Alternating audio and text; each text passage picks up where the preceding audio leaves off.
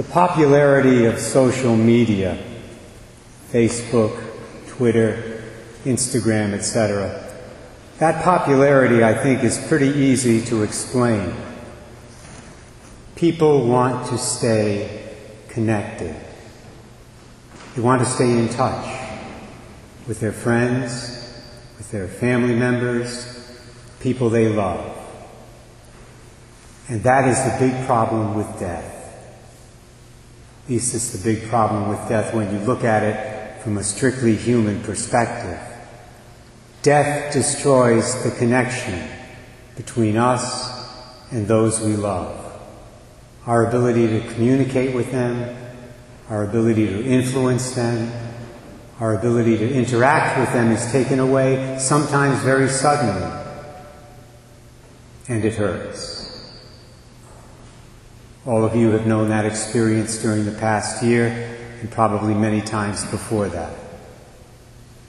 But notice what I said. I said this is the case when we look at death from a strictly human perspective. However, we're not supposed to look at anything in this life from a strictly human perspective, and that includes death. We're to look beyond. Jesus Christ, our Lord and Savior, was born of the Virgin Mary. He suffered, died, and rose again from the dead. And that has changed everything. Everything, including our relationships with those who have gone before us in faith. As Catholics, we say we believe in what's called the communion of saints. We say that in the Apostles' Creed, do we not? I believe in the communion of saints, forgiveness of sins, the resurrection of the body, and life everlasting. The Catechism tells us that the communion of saints is really the church, which means the whole church, the entire people of God, some of whom are not here on this earth at the present time. Some members of the church are already in heaven with the Lord. Others are being made ready for heaven by passing through the purifying fires of purgatory, and the rest are here with us. So the whole church exists in three different states or conditions. There's what's called the church triumphant. That's the people in heaven. There's the church suffering. That refers to the souls in purgatory. And there's the church militant, which is you and me. And we're all connected. That's the good news. Spiritually speaking, whether we realize it or not even physical death completely severs the bond between those who are in Christ. Catechism puts it this way in paragraph 955. It says, "So it is that the union of the wayfarers," that's us here on earth, we're the wayfarers, "so it is that the union of the wayfarers with the brethren who sleep in the peace of Christ is in no way interrupted. But on the contrary, according to the constant faith of the Church, this union is reinforced by an exchange of spiritual goods." This is why we ask the saints in heaven to pray for us. We believe that their prayers before the throne of God can bring us graces here on this earth. And they can. They can because we're still connected to them in the spiritual realm. We also believe that our prayers and sacrifices can directly benefit the souls in purgatory, helping them to be purified and thus get to heaven more quickly. This is why we have Masses celebrated for the dead. It's to help our deceased brothers and sisters who are currently in purgatory. Remember, people in heaven don't need our prayers. They've already arrived. People in hell can't be helped by our prayers because hell is eternal. The only ones that we in the church militant can help are those in the church suffering in purgatory. And vice versa. The souls in purgatory, according to many of the canonized saints, can also pray for us. They cannot pray for themselves, though. They need us to do that for them. And if we do pray and do penance for the holy souls, they will know it. I believe that. They will be aware of the fact that we are helping them. which can also be a great help for us, especially if our relationship with a certain deceased relative or friend was not all that it should have been. You see, if you're a Christian, it's never too late to make amends. It's never too late to demonstrate your love for another person.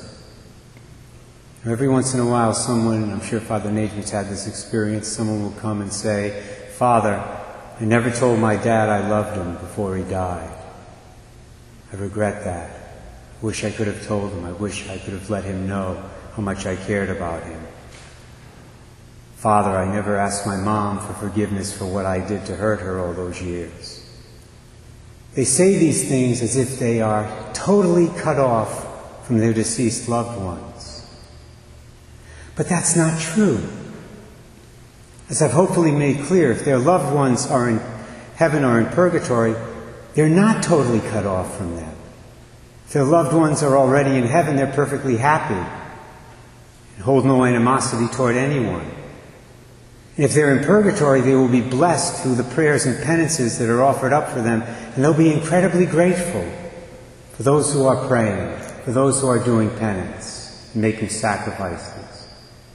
And they will no doubt pray for those persons while they're still in purgatory, and of course later on, when they finally get to heaven, when their prayers will be especially powerful. So it's never too late, praise God, it's never too late to touch other members of God's family and of our own individual families, even if they've gone home to the Lord. And in a similar way, as I've indicated earlier, they can help bring God's blessings to us by their prayers.